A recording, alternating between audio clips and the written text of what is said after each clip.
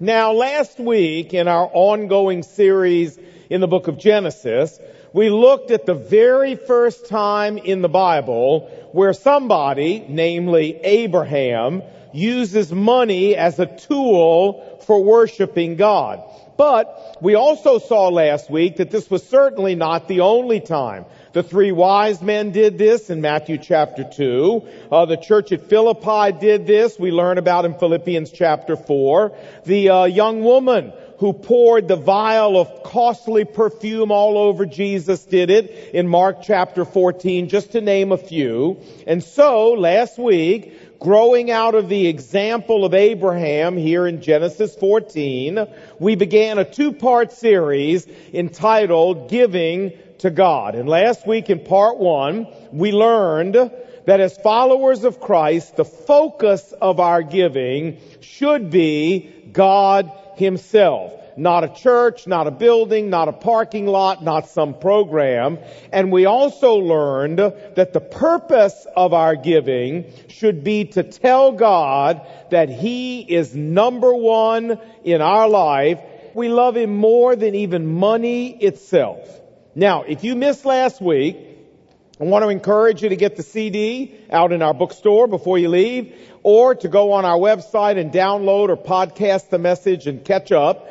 But today in part 2, we want to answer 3 very important practical questions about giving to God that flow out of what we learned last week. And here are our 3 questions. You ready? Number 1, when should we give? Number 2, where should we give? And number 3, how much should we give? And let me say what I said last week. That I understand talking about money in church is a very sensitive subject. That it's a touchy subject. And so we made a deal last week, if you remember what it is. Our deal was that for 2 weeks we were going to talk about money, but I wasn't going to ask you for a dime, because the purpose of this series is biblical education, not fundraising. You remember our deal? All right. Now, our deal's still in place. Yes? All right. So with the deal in place, we're going to do part 2, and I'm not going to ask you for a dime. Fair enough? All right. So here we go. You ready? Question number 1. When should we give? Well, 1 Corinthians 16:2 says, on the first day of every week, Sunday, each one of you should set aside a sum of money in proportion to how the Lord has prospered you. What the Bible is teaching us here is the principle of regular, consistent, planned giving. When should I give? Well, the precise calendar of that doesn't matter so much as it matters that it is deliberate and systematic and regular. Now you say, well, Lon, how regular is regular? I mean, are we talking weekly? Are we talking monthly? Well, folks, a good rule of thumb, I believe, is that our giving should be as regular as our income. Some people give monthly because they get paid monthly. Some people give weekly or bi-weekly because that's when they get paid. Some real estate agents give whenever they get a commission check. Some young people give whenever they get their allowance. The point is, biblical giving is giving that has a plan that is systematic and that is consistent and is deliberate. Number 2, where should we give? Well, the Bible gives us 3 options as to where we can give and have it be considered by God true biblical giving. Option number 1 is giving to our local church. 1 Timothy chapter 5 verse 17 says, the elders who direct the affairs of the church well are worthy of double honor. What does that mean? It means they're worthy of honor and they're worthy of compensation.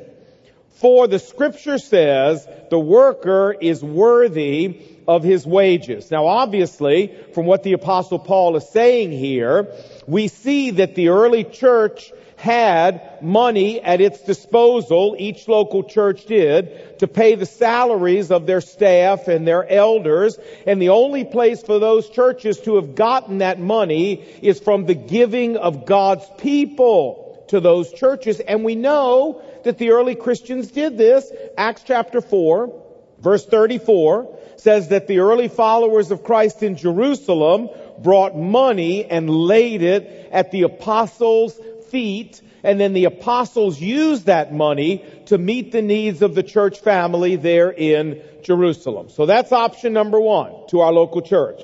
Option number two, where we can give biblically, is to missionaries and to missions organizations. We saw last week that in Philippians chapter 4, Paul acknowledges how the believers in Philippi had sent money to him to support his missionary work. Philippians chapter 4, verse 15, Paul says, "For after I left Philippi, you sent me financial aid again and again when I was in need." And finally, option number 3 is giving to people who are in need.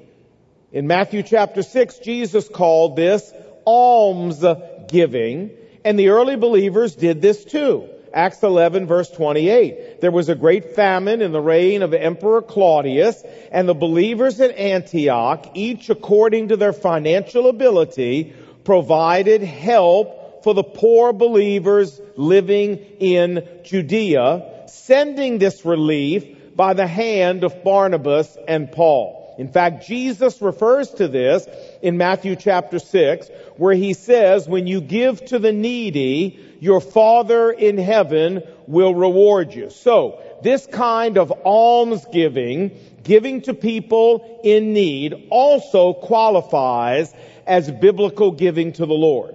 But there's a very important qualifier that we need to stop here and put on this almsgiving. And that is, in order for our almsgiving, in order for our helping people in need to qualify as true biblical giving to God, listen carefully, that almsgiving must be done in a way that is conspicuously and overtly and unapologetically Christ-centered. In other words, giving to the United Way or to UNESCO or to the World Health Organization or to the Red Cross doesn't count. It's not biblical giving, because even though these organizations do help people, they don't help people in the name of Jesus Christ. They don't help people for the fame of Jesus Christ. And they don't help people with the purpose of spreading the message of Jesus Christ. And you know, sadly, there's a lot of Christian relief organizations who have fallen into this very situation.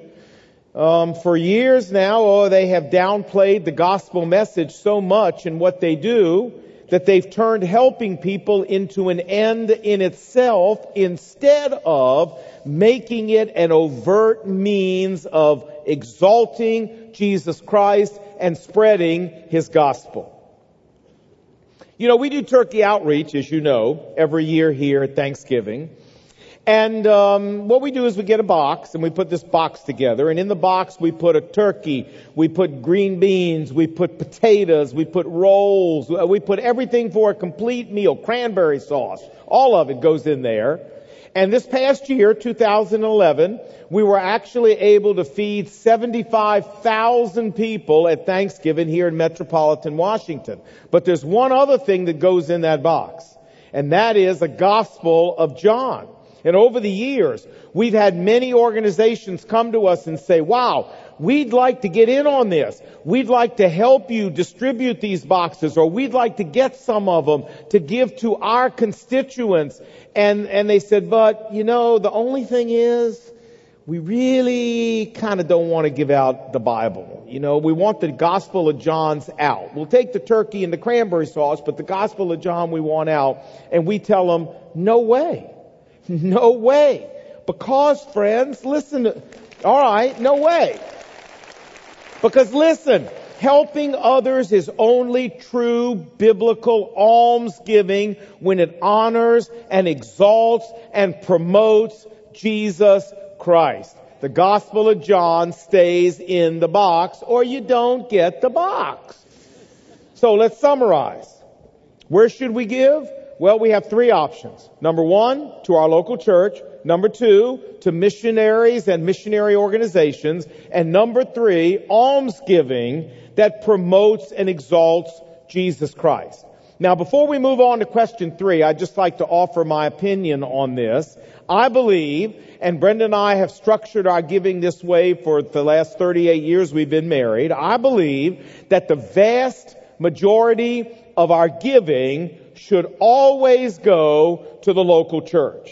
And you say, well, of course you believe that. You're the pastor of a church. Of course you believe that. No, that is not why I believe that. Friends, for years before I was ever the pastor of any church, I worked for a parachurch Christian organization, and even during those years, Brenda and I gave virtually all of our giving not to that organization, but rather to the church that we were attending. And there are three reasons why I believe this. Reason A is that I believe that the local church is the primary instrument of God in the New Testament, and therefore I have the obligation and the duty to support it above everything else.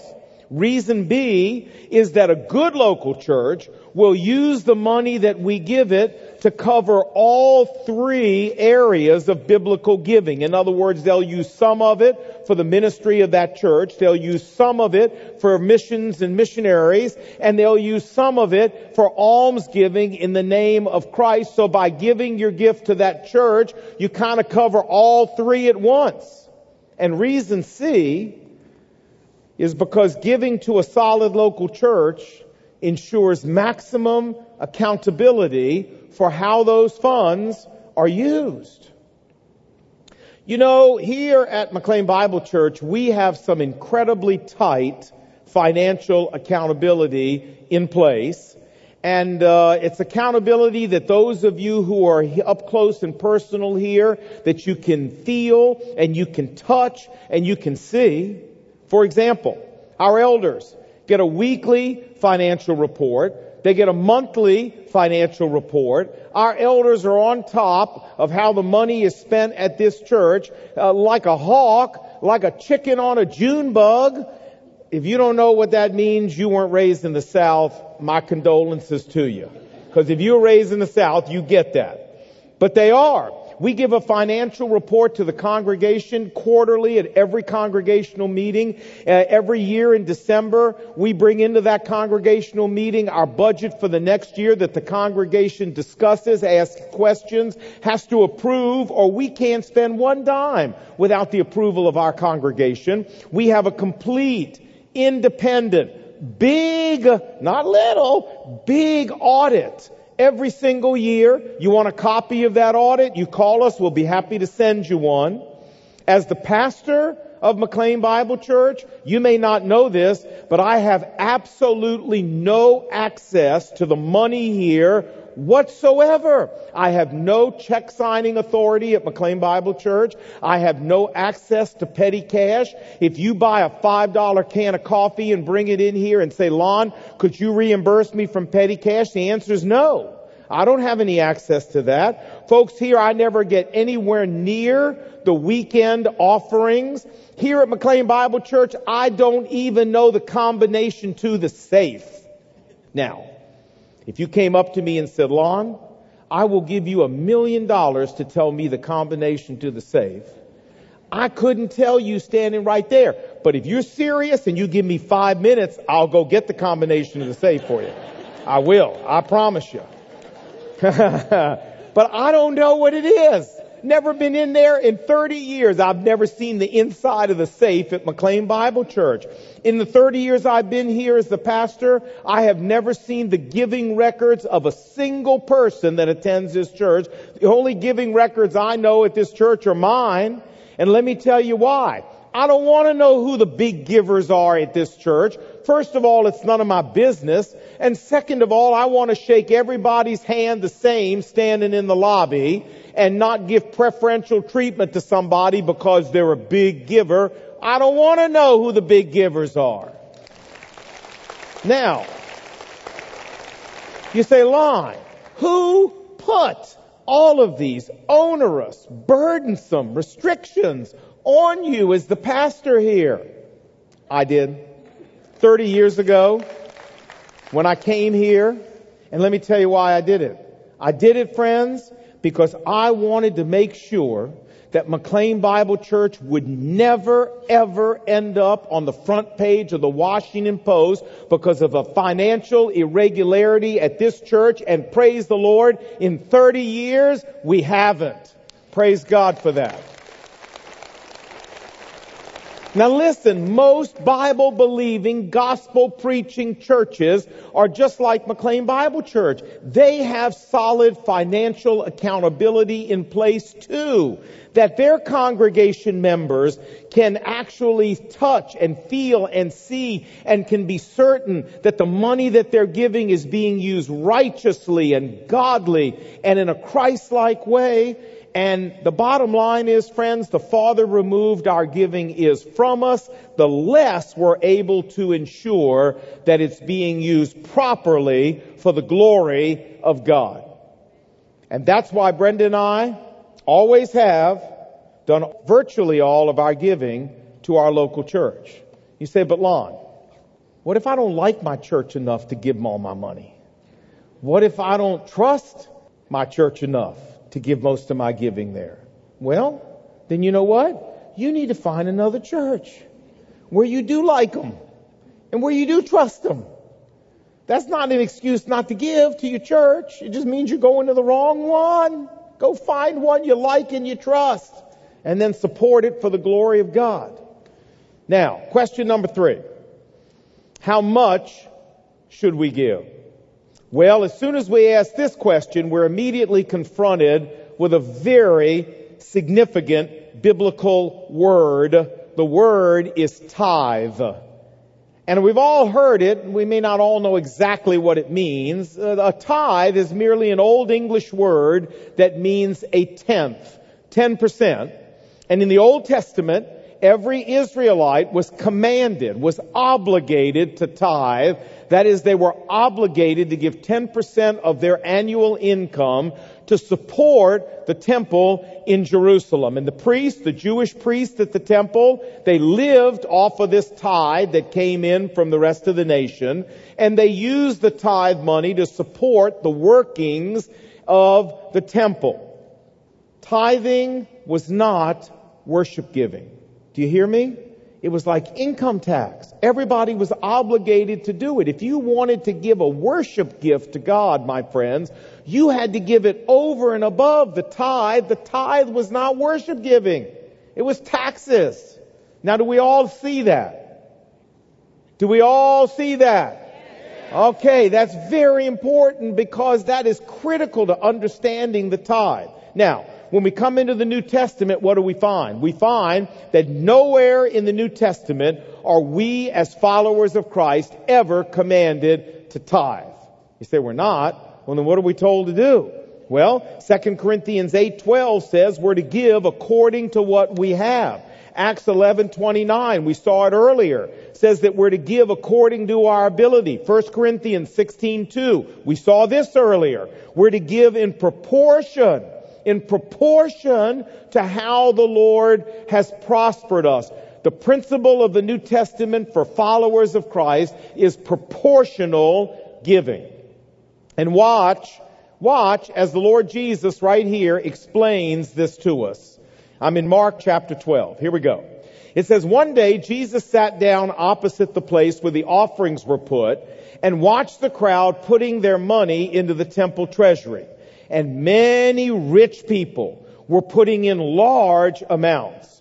But a poor widow came and put in 2 very small copper coins, mites they were called, worth only a fraction of a penny. And calling his disciples, Jesus said to them, I tell you the truth, this poor widow has put more into the treasury than all the others. You say, but Lon, she didn't. All these other people were throwing in huge sums of money. She put in 2 little pennies. Wait a minute. Jesus said, for they, the rich people, all put in out of their surplus, but she, out of her poverty, put in all she owned, all she had to live on today. Now, what Jesus is telling us here, my friends, is that God's method of accounting is radically different than ours.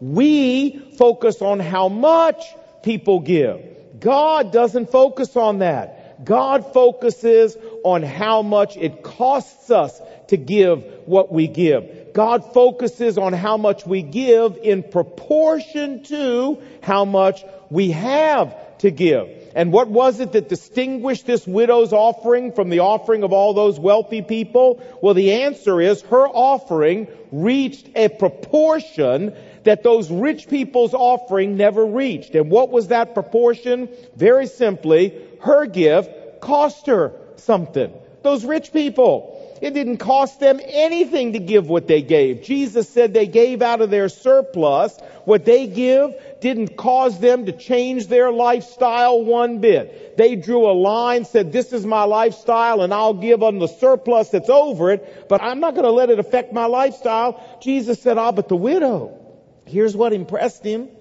She, out of her poverty, put in all she owned, all she had to live on for that day. This woman didn't even know where dinner was going to come from now. But she gave it to the Lord anyway because she wanted the Lord to know she loved him more than she loved dinner. And that's worship. And that's what impressed Christ. Friends, the point that I want you to get is that it wasn't the amount this widow gave that turned her giving into worship. It was the proportion she gave that did it. Now, as followers of Christ, this New Testament principle of proportionate giving places a much greater accountability on you and me than tithing does. You say, I'm not sure I understand that. Okay, think about it. With tithing, we give God 10%, our obligation's done. Simple. But proportional giving is not that easy. Proportional giving demands that we take a hard look at our lifestyles and that we discuss with God where the threshold is of costing us something in our giving. Proportional giving demands that we have a conversation with God where we talk about how much is okay for us to spend on us versus how much we should be giving to God. You say, well, Lon, all I can tell you is Abraham tithed, and as far as I'm concerned, if tithing was good enough for Abraham, it's good enough for me. Folks, Abraham did not tithe. First of all, tithing hadn't even been invented yet by God. It would be 700 years before God invented the tithe. And he wasn't giving to any temple in Jerusalem to support. There was no temple. Abraham gave 10%. Yes, he didn't tithe. He gave 10%, which means that 10% is a good place for us to begin our discussions with God about what we ought to be giving. But this doesn't mean that 10% is automatically the right place for us to finish those discussions. The truth is, for some followers of Christ, 10% giving is way too high, way too much. If you're a single parent mom raising 3 children, one of whom has severe disabilities, and you're working 2 jobs just to scratch out enough to put food on the table, 10% giving's way too high for you. You can reach the point where your giving costs you something probably at 5%, maybe at 3%. You say, Lon, in my whole life, I've never heard of a preacher telling the people in his church not to give at least 10%. Well, you know what? Then you've heard some really bad preaching. Because this is biblical. And this is what God says. Now, before you clap too quickly, let me say that for others of us, by the same token, 10% giving costs us nothing to give that much to God. And for us, 10% giving is way too little. Fred Smith, who used to be president of Fred Smith Associates in Dallas, said this, and I quote, he said, "I led a seminar once in which the majority of those present were millionaires. In the seminar, I described tithing as using an Old Testament teaching to help the rich get out of giving. It was quite a shock to them, and they didn't want to discuss it at any great length." Fred Smith goes on to say, "I firmly believe that tithing for wealthy people is an escape from biblical giving. Frankly," he says, "I'd be very happy if the Lord would tell me that I had fulfilled my responsibility if I gave 10%. When I worked for $6 a week," Fred Smith says, "I put 60 cents in the offering plate, and I felt I was giving something that was pleasing to the Lord. But today, I don't think that the Lord's excited about my giving 1/10 of a 7-figure income." End of quote. Folks, for us living in Washington, D.C., and for many of us here in America, we need to let the words of Fred Smith sink deep into our heart. His words demand consideration and they demand prayer, and that's all I'm going to say about them, but they demand consideration and prayer. Now, let's conclude. We've covered a lot of ground today, so let's recap. You ready? Number one, we asked the question, when should we give? And the answer is, according to a consistent, deliberate plan that fits our income stream. Number two, we asked the question, where should we give? And we said there are 3 options for biblical giving. Number one, your local church. Number two, missionaries and mission organizations. And number 3, almsgiving that promotes and exalts Jesus Christ. And finally, we asked the question, how much should we give? And we said, the answer is that the New Testament doesn't give us an exact amount. And it doesn't give us an exact percentage. It gives us a principle. And the principle is proportional giving. 1 Corinthians 16:2. We are to give in proportion to how the Lord has prospered us. Now, I can't answer the question how much you should give for you. And you can't answer the question how much I should give for me. That's a question each one of us has got to answer on our knees in a conversation with the Lord Jesus Christ. But let me close with one final observation. And that is, I did a little ciphering this week, a little figuring. And I figured that if the average attendee at McLean Bible Church merely tithed, merely gave 10%, based on the average income here in the Washington area, and based on the average adult attendance, not children, at McLean Bible Church, I figured that our income per year would be over $80 million. You know how much our income was last year? $25 million. Now, what does this tell you? You say, well, Lon, what it tells me is that a lot of us are making a lot less than you figured. That's what it tells me. No. No, friends, that's not what this tells us. No, wrong. What this tells us is that a lot of Christians have never been taught how to give biblically. Or if they have, they're not doing it. And you say, well, wait a minute. I understand what you're saying, but Lon, listen. It's still $25 million. Friends, I want to tell you something. You don't know how grateful I am. Please hear me.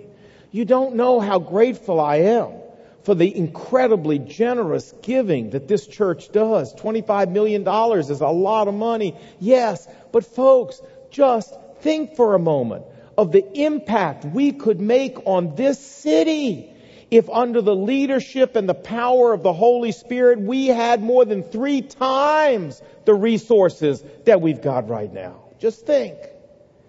You say, well, Lon, if I made more, I'd give more. Folks, please don't delude yourself into believing that. Please. Listen. Jesus said, Luke 16:10, he who's faithful in a little will be faithful in much. And he who's unfaithful in a little will be unfaithful also in much. Folks, just getting more money won't change your walk with God. If Jesus Christ isn't Lord of your finances when you got a little, He's not going to be Lord of your finances just because all of a sudden you get a lot. You know, when my wife and I got married, I was working at Giant Food as a cashier. And my take-home pay, I was going to seminary at the same time. My take-home pay, since I worked there part-time, was $50 a week. Literally, $50 a week. That's what I brought home. And I decided, because I was a brand new believer in those days, that I was going to put God to the test. He says in the Bible, test me and see. So I said, I'm going to put God to the test, and every week I gave $10, 20% to the Lord. Now, no church is going to rise or fall based on my $10 a week.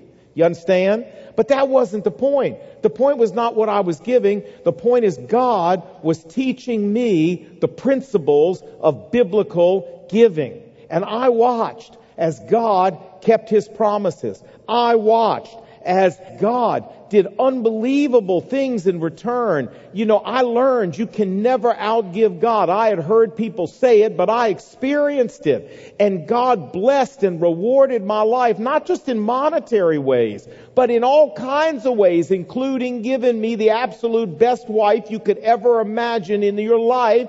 You say, well, Lon, she'd have to be to marry you if you were only making $50 a week. Well, okay, but she did. And you know, because I learned as a young Christian, I only had a little, but I learned solid biblical giving habits. Those habits have blessed me for 40 years of walking with Jesus. Now listen, if you only have a little, it's okay. That's okay. What matters is whether you have a little or you have a lot, that you handle it biblically and in a Christ-like way. And if you've only got a little, that's a great time to learn the principles of biblical giving and practice them and see God be true to what He says. Because when we're faithful in a little, many, many times God decides to give us a lot because He knows He can trust us with it. We proved it with a little. Hey, it doesn't matter whether we end up with a lot or whether we end up with a little. What matters is how much we transfer to heaven, proportionately to what we've got. And so, let me just say, we're at the end. Next week, we're not going to talk about money. No more money. You don't have to come in here like this. We're not going to talk about money anymore. Okay, we're done. And I hope I've handled the subject with integrity, and I hope I've handled it righteously. And my true motive, folks, is really not been to raise money from McLean Bible Church. My true motive is we need to all know how to give biblically, because that's where the best blessing of God lies, when we give biblically to Him. And I hope you'll take what we've talked about and really give it consideration in your life. Let's pray. Lord Jesus, thank you for allowing us to talk about money. It is a very touchy subject. I understand that. But Father, we can't avoid talking about something in the Bible just because it's touchy. And so I hope that we've done it here in these last 2 weeks in a way that honors Christ, in a way that is focused on teaching the Word of God with no ulterior motives.